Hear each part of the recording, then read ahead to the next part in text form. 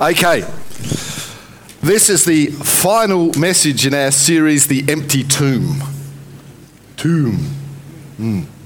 Nice reverb. And I've entitled it, Hurry Up and Wait. Who's ever heard that phrase? A few people. Well, it seems to be something that people in the armed forces tend to say a lot because of the way that life tends to happen. Apparently, a lot of things in the armed forces are, people are ordered to, you've got to be here at a certain time, at a certain place, you've got to have this, this and this, make sure you're organised, get to it. And people follow their orders really quickly, they get to the assigned time and place, and they wait.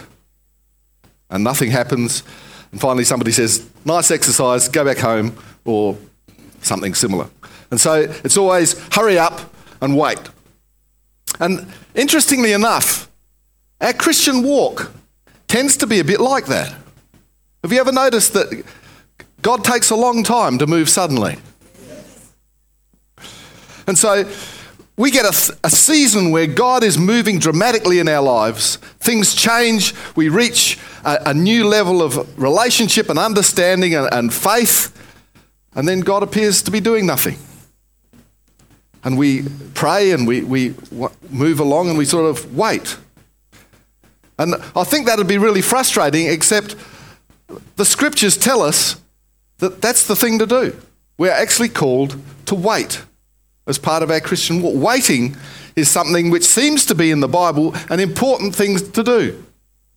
Who would like it removed? Because waiting is a time of challenge. But it's actually a consistent theme all through the Old Testament and the New Testament. Psalm 27 verse 14 says, wait patiently for the Lord. How are we to wait? Patiently. Who loves being patient? Some people do. That's good to see. Be brave and courageous. Yes, wait patiently for the Lord.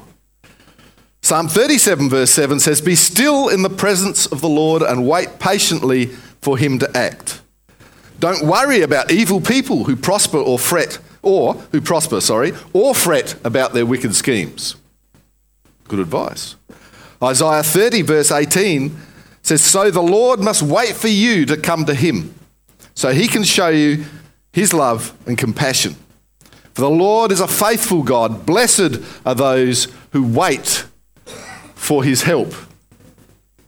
So notice all of those scriptures speak about the necessity of waiting for God's timing rather than trying to do things in your own timing and strength. Psalm 27 indicates a need to be brave and courageous. Strange. Psalm 37 speaks of the release of stress and worry and the discipline of being still before God. And Isaiah 30 speaks of love and compassion and blessing while we wait. So there's obviously something besides just sitting there waiting involved in this. Somehow we can see that waiting can involve things like being courageous. It involves not stressing. It involves having the love and compassion of God in your life. So it's not actually a passive thing.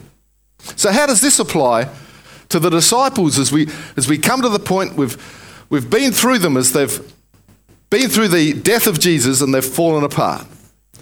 They've been through the resurrection of Jesus where they just haven't believed.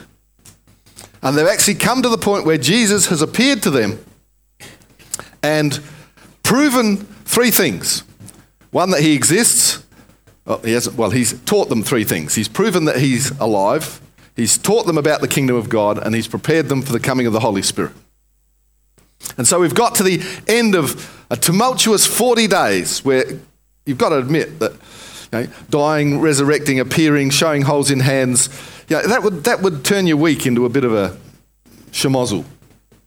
And I was just at work, and then Jesus appeared and showed me all the holes in his. And then we went off to Galilee, and then he spoke to 500 odd people. And then he came. We had dinner with him on the beach. We had some fish, and he took Peter to task. That was a bit embarrassing. And then we had dinner, and he told us about the Holy Spirit coming. And we asked him when he was going to overthrow the Romans, and he told us off. And then he said that he was coming later, and we were never going to know what the time was, so don't bother trying to find out. And all of this happens, and suddenly 40 days has gone, and we're still dizzy. It's like I've taken my whole year's annual leave in these 40 days and sort of followed Jesus around, and now, things are really getting exciting. He's going to want us to do something. And so, in the 7th verse of Acts 1, Jesus says, okay, sit down, guys. Here's your mission statement. And this is where they've asked him about, the revolution business. And when do we get to kill Romans? Don't know about these disciples. They seemed a bloodthirsty lot. He replied, the Father alone has the authority to set those dates and times, and they are not for you to know. I want you to think about that. They're not for us to know. Why do we go looking for them? I'll leave that one. But you will receive power when the Holy Spirit comes upon you, and you will be my witnesses, telling people about me everywhere, in Jerusalem, throughout Judea, in Samaria, and to the ends of the earth. And they're sitting there, finally, he's given us a job. We can go and do something. And they're excited. And then he leaves them, physically this time, for good. And so it says, after saying this, he was taken up into a cloud while they were watching, and they could no longer see him. And we know that they were all sitting around going, because 2 guys in white had to appear before them and say, close the mouth, stop gaping. And I don't know whether they said that.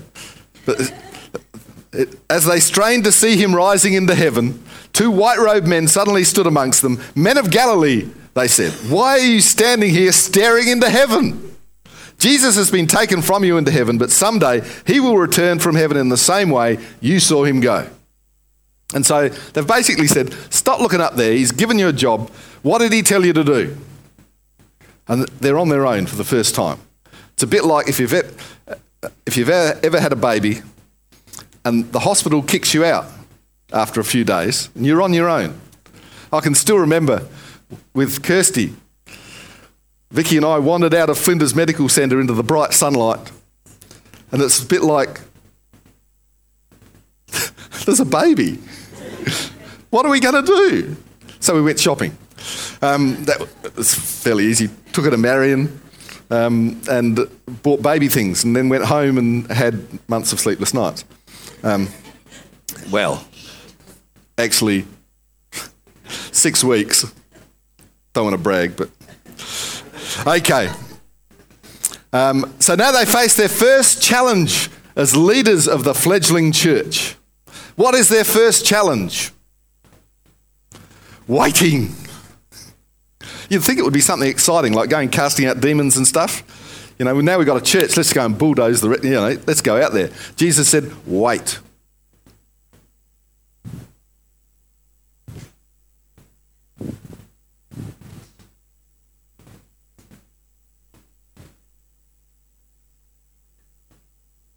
Who's bored already? Waiting is hard to do. And the thing is that we know, because Jesus had made it very clear on a number of occasions that they were not to commence their ministry.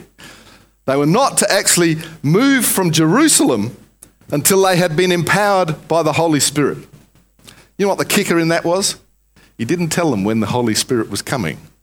He just said in a few days. A couple of days. Who's ever had friends like that? See you in a couple of days. 2 years later, they turn up. Yeah, we'll do that in a couple of days. My sister and I catch up for coffee every couple of days. I think we've done it 4 times this year. It's a bit wishy-washy, couple of days. Who knows how long that is? So they had to wait. But this is the fabulous thing. Who knows? The disciples were a motley bunch. We know that they were faithless, that they were proud, that they didn't understand. I mean, even when he left, they're still saying, come on, when's the revolution happening? When do we kill Romans? And you sort of thought, by this stage, surely they've got it. They understand. But here they actually show a remarkable level of maturity. They've learnt something. They don't sit passively waiting to see what happens next. They prepare themselves. They gird themselves ready to start off. They put on, it's like athletics. You don't wander up to the start line in your street clothes. Blocks, oh yeah, okay. Oh, it's a bit tight. Waiting for the start. You actually go and you change into those skimpy, skin-tight things, which is why they go and train a lot beforehand so they don't look like me in skimpy, skin-tight things. And they train beforehand. So when it comes to the start, they wander out. Who knows? You watch the 100 metres. Usain Bolt looks as though he knows what he's doing. And up to date, he's fairly proven he knows what he's doing. So what do? They do two things. The first thing is they pray. Acts 1:14, they all met together and were constantly united in prayer along with Mary, the mother of Jesus, several other women, and the brothers of Jesus. They got together constantly united in prayer, preparing for the coming of the Holy Spirit. Who knows that prayer still works today? One of the things we should be doing to prepare for God to move in our lives is to pray. Be constantly praying. You know, it says here that waiting involves not worrying. There's a scripture that says, don't worry about anything, but pray about everything. See, praying is a way of stopping yourself worrying while you're waiting. The second thing they did, they organised themselves. Now, this might seem a bit strange. If we read in Acts chapter 1, verse 15, it says, during this time, when about 120 believers were together in one place, Peter stood up and addressed them. Brothers, he said, the scriptures had to be fulfilled concerning Judas, who guided those who arrested Jesus. This was predicted long ago by the Holy Spirit, speaking through King David. Judas was one of us and shared in the ministry with us. And in verse 20 it goes on, this was written in the book of Psalms where it says, let his home become desolate with no one living in it. It also says, let someone else take his position. So now we must choose a replacement for Judas from among the men who were with us the entire time we were travelling with the Lord Jesus, from the time he was baptised by John until the day he was taken from us. Whoever is chosen will join us as a witness of Jesus' resurrection. Now, this is a historical point. This is the one and only time that one of the disciples was replaced. They replaced Judas with Matthias. Now, and what happens after that, of course, we know that the Holy Spirit comes and they go out into all the world. And guess what happens? Some of them die. In fact, all of them die. But some of them are martyred in horrible ways. And we know that there would have been other people who would fit that criteria of being around from seeing Jesus baptised to his resurrection, still around, who could have been elevated to being part of the 12. But they never were. Why not? Because they hadn't just instigated a church rule. It wasn't just that, okay, 12 is a really neat number. Jesus started with 12, so there's always got to be 12 disciples. Because who knows, that's what happens. You make rules. We have a rule in this church that while the songs are going on, the preaching's going on, if you need to go to the toilet, you have to go around the back of the building. Otherwise, it disturbs people as you go through there, and they know what you're doing, and their mind wanders. And that's one of our church policies. Now, the thing is, God didn't tell us to do that. We don't consider it holy. At one point, we'd like it so that people don't have to do that. And when we get a building, we'll make sure that the toilets are more easily accessible and all of these things. But it's not something that, you know, if we send out a church plant and we've got this, I don't expect to get there and have them in a building saying, look, now the toilets are up the back there, but you have to come out here around the outside of the building and go to the toilet, because that's what we do in C3. That's not what I expect. Because it's not what God's told. But here they're doing what God has told them to do. They'd read their scripture, they'd prayed, and they were obeying what they believed God had revealed to them. That there was a prophecy in the Old Testament that to start their ministry there needed to be 12 of them, and so they were actually fulfilling what they believed God had asked them to do. They were not creating church culture at the time. So they've done two things. They've prayed, they've looked in the Old Testament, they've listened to God, and they've set themselves up so that they are ready, at the best of their ability, to receive the Holy Spirit. So, and I believe this is actually important. This is what I call action in waiting. Waiting is not just, okay, I've prayed, God's going to move, where's my couch? Waiting is actually preparing ourselves to receive what God has. I believe that when God takes a long time to move suddenly, it's because there's a gap. Just like with Medicare, there's a gap. And just like the government, Jesus expects us to fill that gap. Except it's a little fairer in Jesus. No, let's not go there. And so when we pray and when we have that first faith that our prayers are going to be answered, I believe Jesus creates a gap before we become the people who he needs us to be to receive what we've prayed for. I believe that sometimes the gap is tiny. It might only take 5 minutes. Sometimes the gap is huge. It may take years for us to cross. But I believe that when we pray for something, when we have faith for something, when we step out in faith, when we stand on the word of God, God creates a gap that we have to grow into to fill before he will move. Now, that's me. That's not theology. I haven't found that in a Bible commentary. That's just my experience, that God's more interested in our growth than he is in our comfort.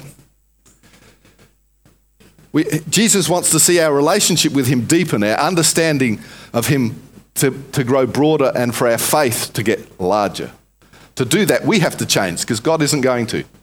He knows that God's got more faith than he needs, that he's stronger than he needs to be, that he's got everything he needs. He doesn't need to change.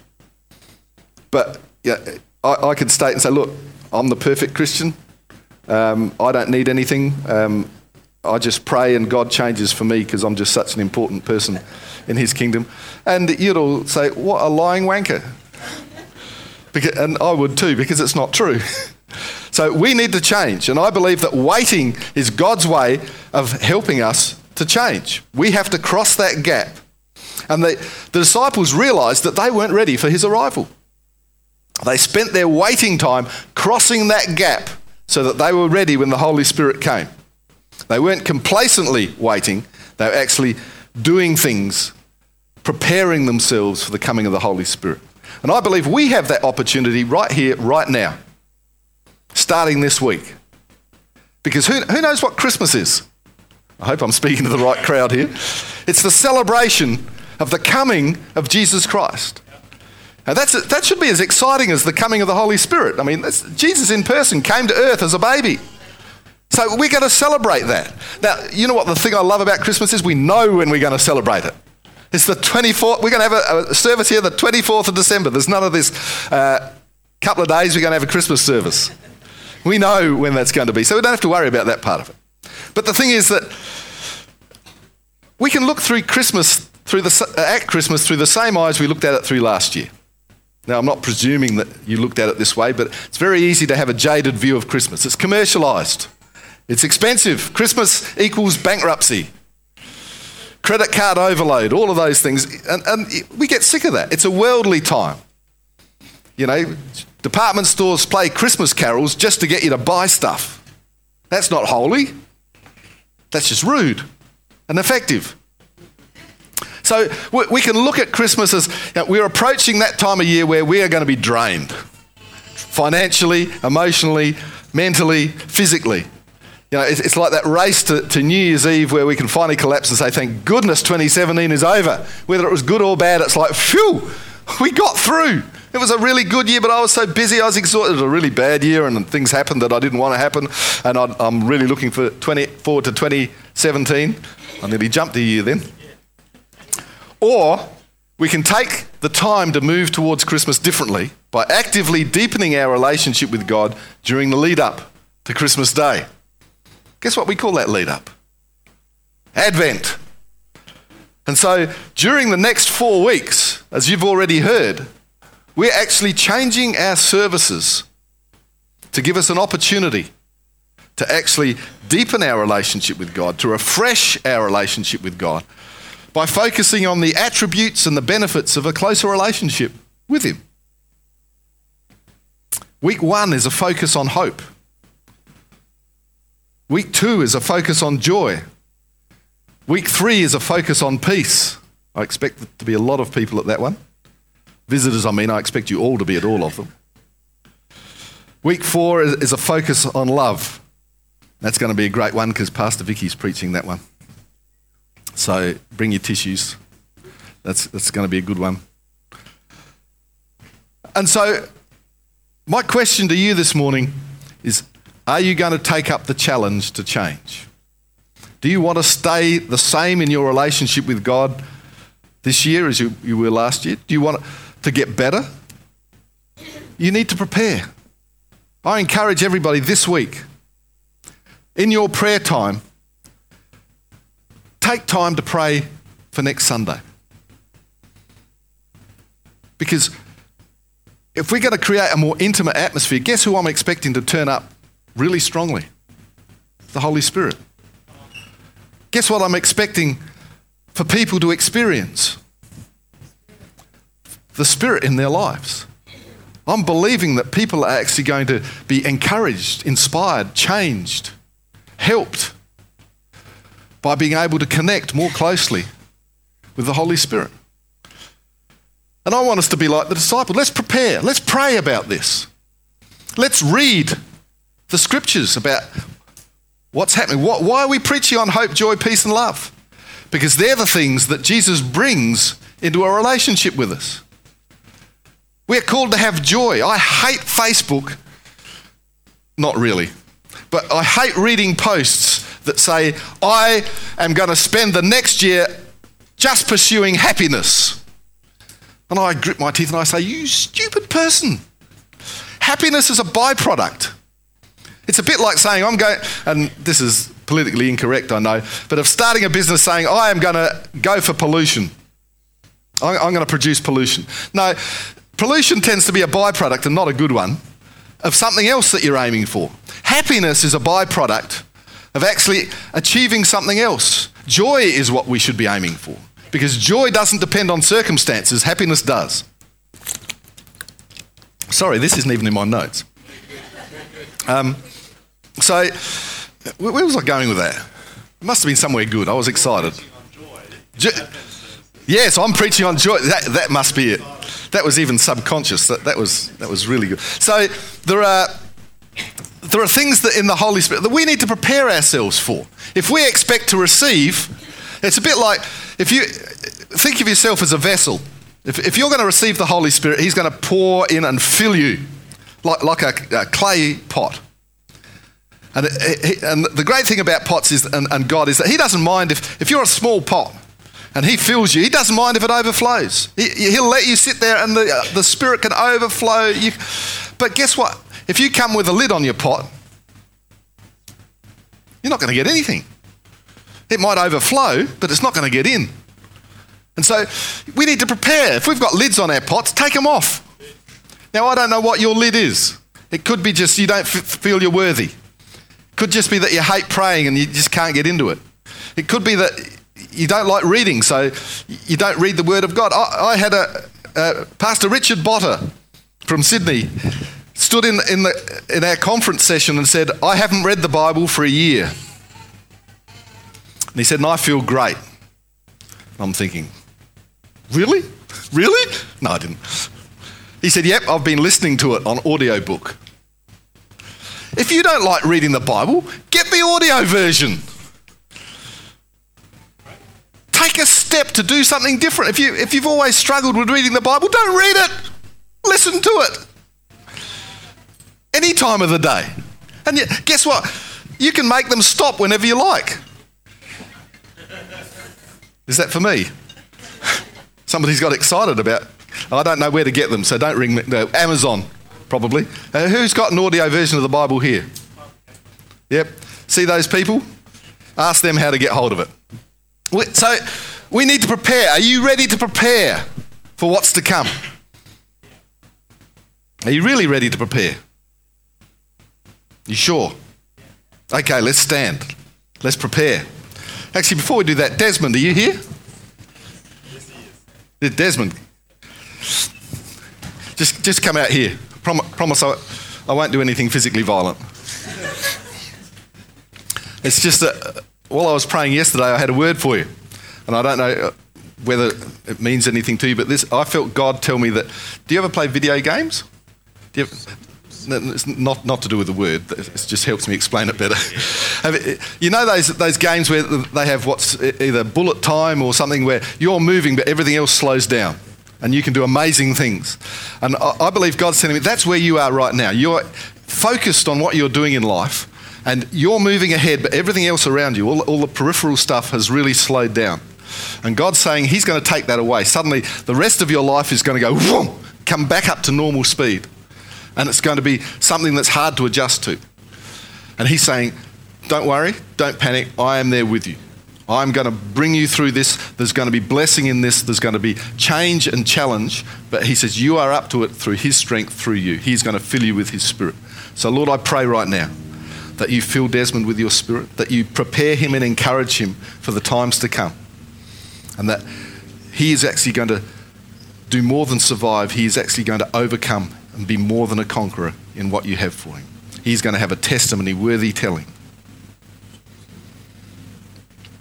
Bless him in Jesus' name.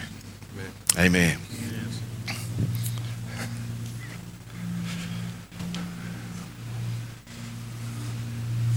Can I ask you just to bow your heads, close your eyes for a moment? If you're here and you would not call yourself a Christian, not because you're not a good person or anything. A Christian is a person who follows Christ, to whom Jesus Christ is Lord and Saviour, number one in their lives. And if you're here today and you can't honestly say that that's you, because you've never invited Jesus into your life, I want to give you that opportunity right here and now. Because a relationship with Jesus is not just a thing that happens. It's not just some time in a service where you say, okay, I'm with you, Lord, not with the devil. It's actually the start of a walk, a start of a relationship. And I want to encourage you that we can start that relationship today. It really just involves you believing in your heart and stating out loud that you believe Jesus Christ is your Lord, personal Lord and Saviour. And I would love to pray that prayer with you today. So while every head's bowed, every eye closed, if that's you, if you'd raise your hand so that I can see it, I'll acknowledge that hand and we can pray that prayer to invite Jesus into your life. Is there anybody at all? You may be here, you may have done it before, but you know that you are not walking with Jesus. I'd love to pray with you as well. If that's you, you too can lift your hand and I will pray the same prayer with you to invite you back into the kingdom, back into a relationship with Jesus Christ.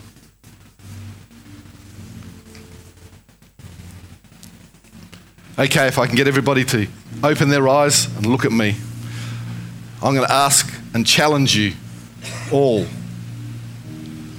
to pray another prayer. And if you don't want to pray it, I want you to keep your mouth shut, because God won't answer it if you're not meaning it.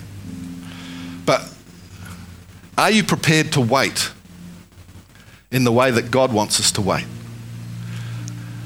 Are you prepared to spend some time this week looking inward to say, okay, I'm pretty good as I am, but what do I have to change so that I can have a deeper relationship? So that when the Advent services come around, so that I'm open to what you're bringing into my life. So I want to pray a prayer of affirmation that that's what we're going to do. And if you believe that you can do that, I want you to pray it with me. And if you're so discouraged you don't believe that you can honestly do that, don't pray it and come and see me afterwards and I'll pray a different prayer with you. So are we ready? Lord God, I am your humble servant. I am also a proud child of God. I know that I can deepen my relationship with you. So this week, I pledge to prepare myself to receive from you, to deepen my relationship, to build my faith, to prepare for what you want to do in me I pray this in the name of Jesus Christ. Amen. I reckon these next 4 weeks are going to be life-changing for people. Not because I'm going to change your life. I've tried that. Doesn't work. But I know a guy who can. He is my Lord and Saviour. He is Jesus Christ. And I believe that we're going to meet him anew and afresh in the weeks to come. Thank you, Pastor Vicky.